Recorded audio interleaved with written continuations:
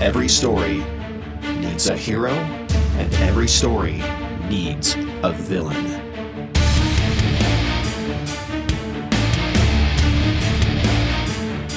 Welcome back to Hero and the Villain, the podcast about shadow work and all things dark psychology, taboo, and anything closely related to it. I am Drew. If you have found us on YouTube, please hit subscribe. If you found us on Spotify, hit follow. If you found us, on Stitcher, do something with it. I'm sure there's a button you can hit. So this is a landmark episode of sorts. It is the week of January 17th. And every year around this time, for the last 15 years, I have celebrated my sobriety from 99% of addictive substances. I still drink coffee. I don't view caffeine as an issue, mainly because I've yet to see anybody who lost their home and car and job because they drank a lot of coffee. I don't know. It makes you do stuff fast, so maybe you just make a lot of errors and lose your way of life. But I'm talking about alcohol and drugs and prescription pills.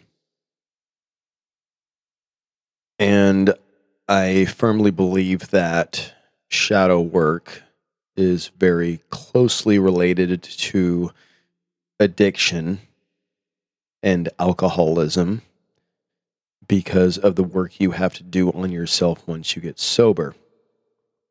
So I'm going to tell you a story that kind of gives you insight on why I decided to go sober.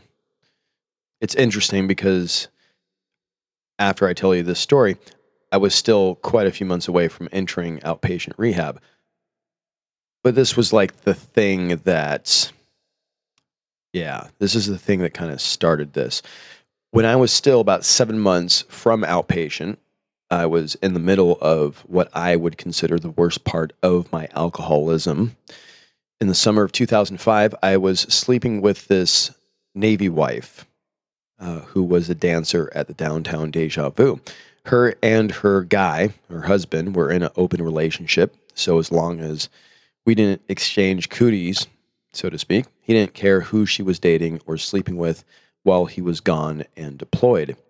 So after a few weeks of doing our thing, we'll call her Tara. Tara decided to surprise me one night with, my gal pal from work wants to have a threesome with you and I. And sure, that sounds like a grand idea, so let's do that. Now, I had roommates at the time, so I didn't want to bring a threesome of two dancers back to my house with other guys there. I wanted privacy. So I was to meet them at this hotel in Bellevue, Washington. It was called the Paragon, that is no longer around. It's been since torn down and turned into an office building. It was right off one of the exits near Bellevue Square. They'd meet me there after work, so my job was to nap for a bit. And since I usually was getting up at 5 a.m. for work, I had been up for quite a while. And I had to go to work the next day. So since this was during the summer of drunk, if you know what that reference is right there, you'll probably chuckle. Like two of you will get that. Anyways, my summer of drunk, I was already drinking fully before they arrived, before I even got to the hotel room. When I got there, I walked to the office to get the room and keys and everything. And since the hotel was set up where there were separate buildings, I had to go from one to the next across a parking lot. So a walking I would go. In the dark of the night, I looked down on the ground and saw what I call a pass or fail test on the concrete. It was a dark brown leather wallet. In it was an Idaho driver's license, credit card, social security card, a commercial driver's license permit, and around $90 in cash, and pictures of a wife, I'm assuming, and kids.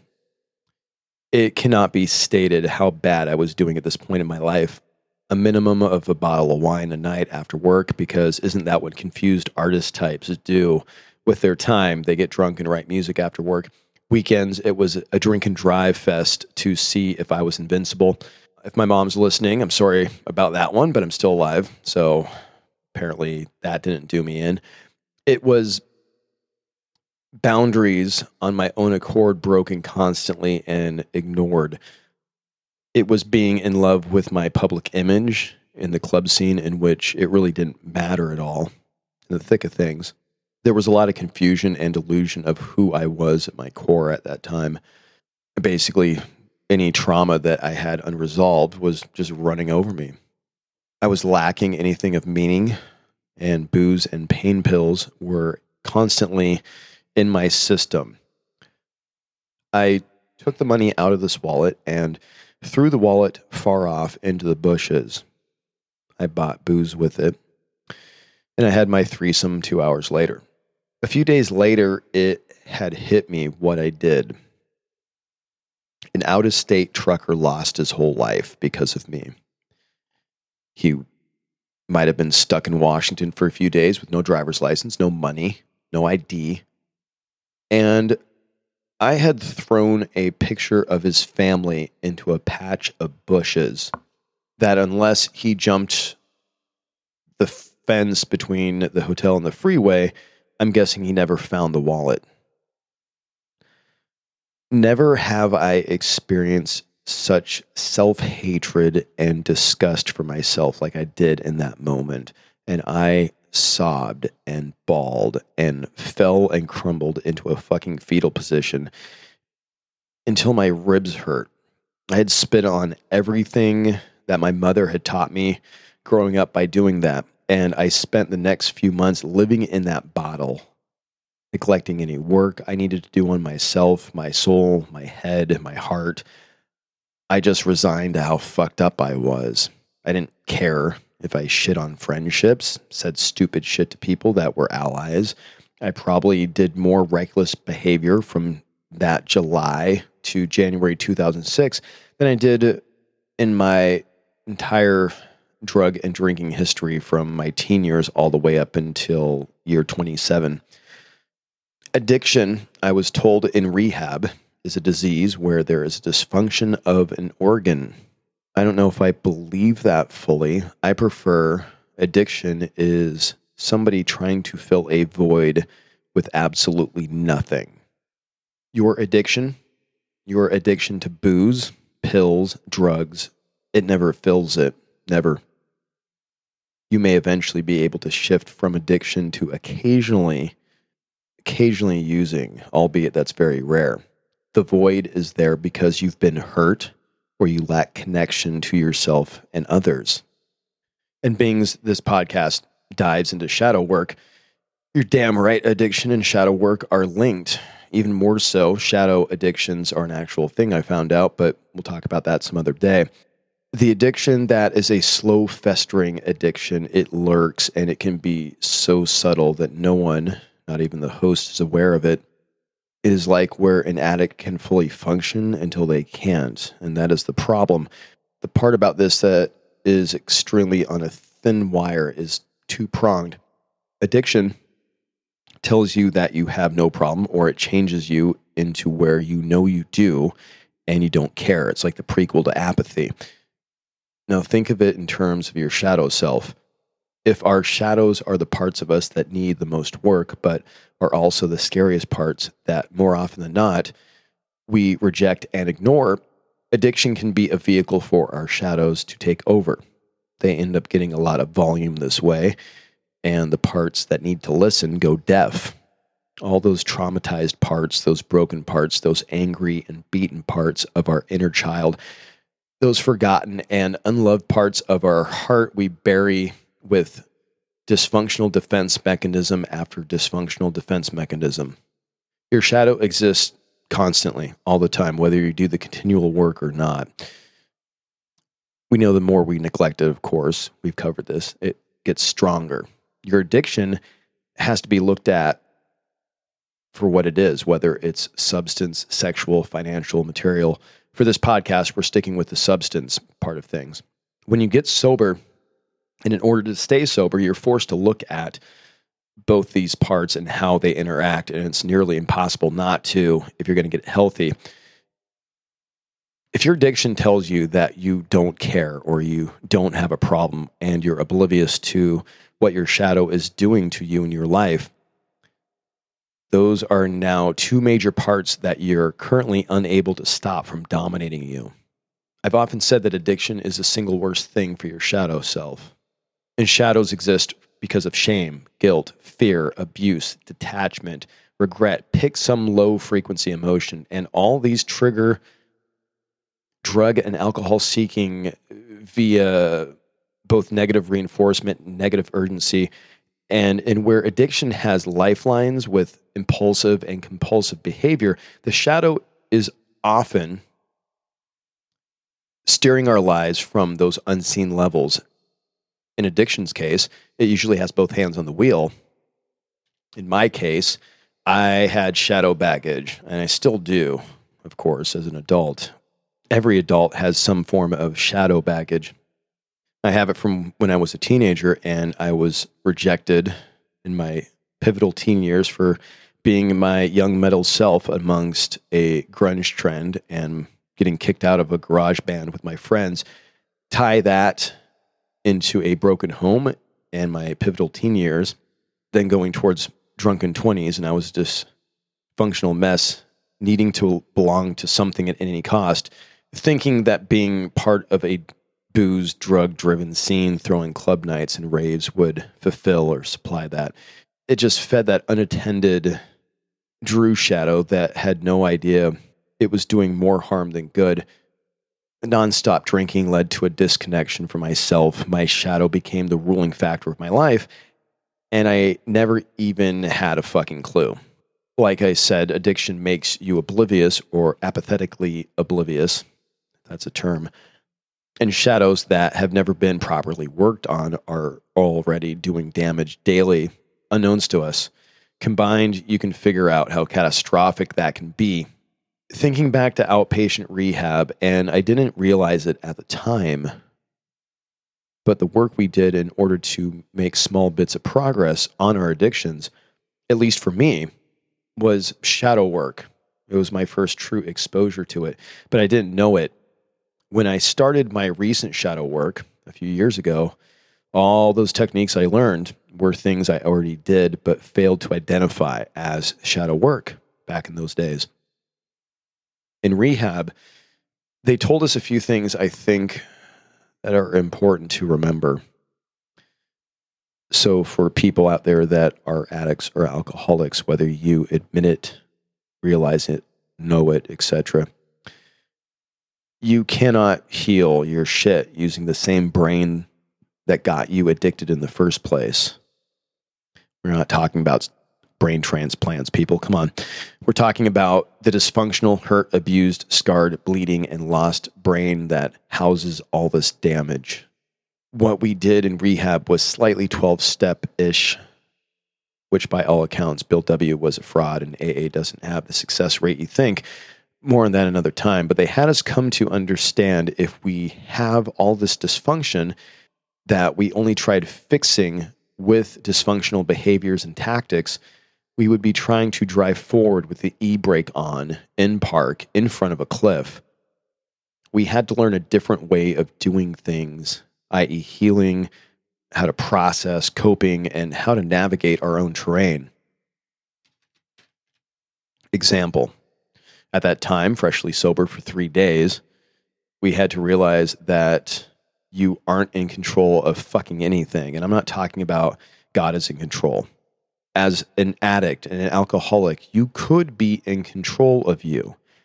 You can be in control of you, but not right now, because if you were, you wouldn't be a drunk. You wouldn't be in rehab. Your life wouldn't be a mess. Those are facts. So with the you can't get well with the same brain that got you sick, you come to understand that this brain, soul, heart that you have needs repairing. Also, at its core, it has a shadow that needs big time attention, and you are not going to do shadow work correctly if you are living under the guise of I am in control when immersed in an addictive cycle. I thought that for years when I stopped using, I was going to be able to fix myself, but just stopping the usage wasn't even close to being enough because I hadn't dove in headfirst yet into the why behind the dysfunctional behavior, and I certainly didn't tap fully into the necessary shadow work. To do shadow work, you have to be in a pretty good place due to the graphic nature your nasty side is going to present when you get down there. So just as we've explained, doing shadow work in a depressive state isn't a good idea, it's also not with a bottle of booze taped to your hand or a bag of pills or powders. You'll make it far too easy on yourself to come across something dark in that shadow and resort back to that crutch and dive right back into the liquor and the drugs and take 3 steps back in any progress. 16 years as of the 22nd, I get asked how by a lot of people, and I honestly don't really know some days. I reject God and religion, and I think that AA is basically a refined Chinese Red Dragon World War I mental torture tactic used to create future AA members. A scam, basically. There's a reason why Bill W. got kicked out of the Oxford group. You can look that up.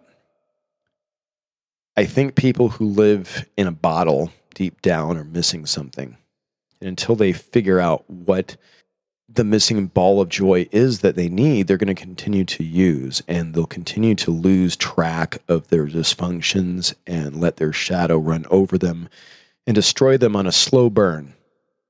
And that is where I kind of exist in a strange spot as this sober guy. I don't feel 100% whole or complete. I feel like I'm missing something. I feel most days like I have a hole and a half deep down. And my inner villain drives a bit more than I'd like to admit. Somehow I'm not drinking or using. Do I remain sober to suffer with depression, which has been documented on this show, so I can have an unclouded view of all the scars of this shadow self? Am I in love with the suffering because true constant joy isn't something I trust to exist as a real viable thing? Or as a friend put it, am I just used to having my sobriety as a part of my identity, and if I stop being sober, I won't know who I am anymore? Well, that last one's easy. It's not so much the sobriety, it's the commitment. And I'll tell you a little story to kind of get towards the end of this. A little bit after rehab, I saw my grandfather for the first time in about a month or two, and he was suffering from Alzheimer's. And I remember he looked at me and he told me he'd never seen my eyes so clear. That affected me. And bet your ass it affected me. I've never forgotten that, and I never forgot that when he was near death, and the last time I got to speak with him as he was laying in that hospital bed a few days from death, I kissed him on his forehead, and I whispered to him that I would honor his name. And I feel like getting myself clean and doing this work on myself is a way to do that. 16 years later, here I am. I know this. I've learned more about myself sober. I've met and accepted more of my shadow during this time than I could have ever thought. I've learned more about how people work because of it. Even with depression, I've realized who and what I do and don't want to be. Drinking made me apathetic, and apathetic people are some of the most sufferable people on earth. It's the most unattractive way to wear shame, like some badge dysfunctional people walk around like they're proud of. I don't want to be like that.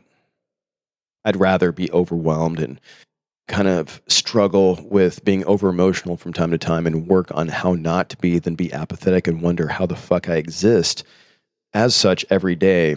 And for all my fuck ups and areas of improvement, I still don't exist in a vindictive headspace. I don't want to see other people suffer unless there's consent, of course. Back when I threw that wallet into the bushes, I was everything I can't stand now. But that had to happen to start the 16-year journey and to get me here as imperfect as I am. I don't know if I'm proud of 16 years sobriety necessarily. I think I'm more proud that I'm just not that same guy I was back then. And for today, that's good enough for me.